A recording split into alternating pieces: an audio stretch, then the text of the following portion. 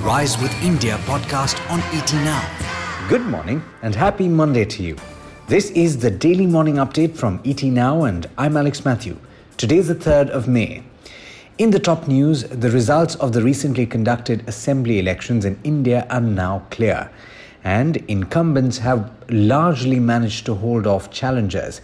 In West Bengal, Mamata Banerjee's Trinamool Congress will form the government in the state, but the chief minister lost the key battleground of Nandigram. In Kerala, a state which has not re-elected an incumbent government in 41 years, Pinarayi Vijayan is set to beat the incumbency jinx.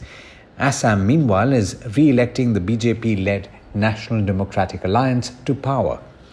Finally, Tamil Nadu will see the DMK form government, and that is the only major state which will see a change of guard. There's good news for the government's finances. India's goods and services tax collections for the month of March hit an all-time high. The revenue from the centralized tax, which was collected in April, stood at 1.41 lakh crore rupees, according to a statement from the Ministry of Finance. That's 14% higher than the collections for the month of February. This is the 7th month in a row that we've seen GST collections above the 1 lakh crore mark. Meanwhile, the government has waived the late fee for delayed filing of the monthly return GSTR 3B and tax payments for the months of March and April, and has also reduced the interest rate for late filers.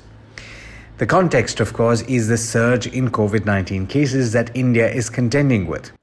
On Sunday, according to the latest report from the Health Ministry, in the 24 hours to 8 a.m., nearly 3.92 lakh people tested positive for the virus.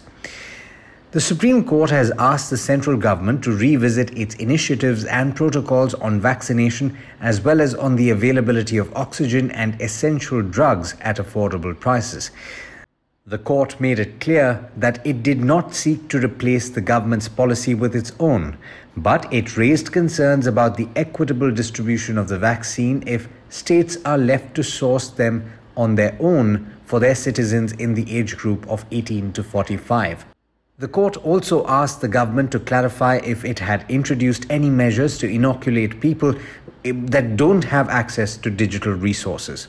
Speaking of vaccines, the central government will supply 56 lakh vaccines to states in the next 3 days, according to a press release from the Ministry of Health yesterday.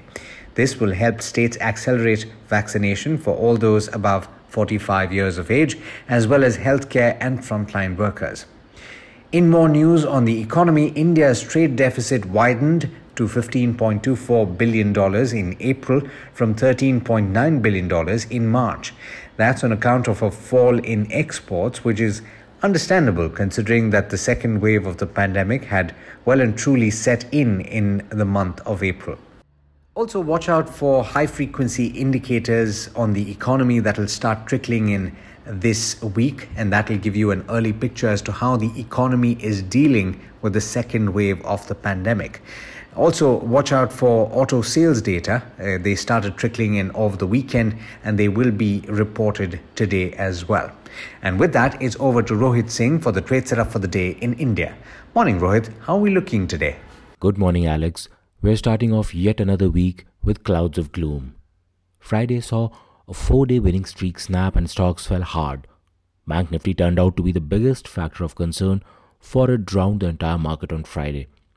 Extended restrictions in large parts of India, BJP losing a crucial election in West Bengal, and the unstoppable surge of COVID cases are shaking the foundation of this momentum. Foreign investors dumped shares worth about 3,500 crore rupees, while DIIs bought shares worth about 1,400 crore rupees on Friday.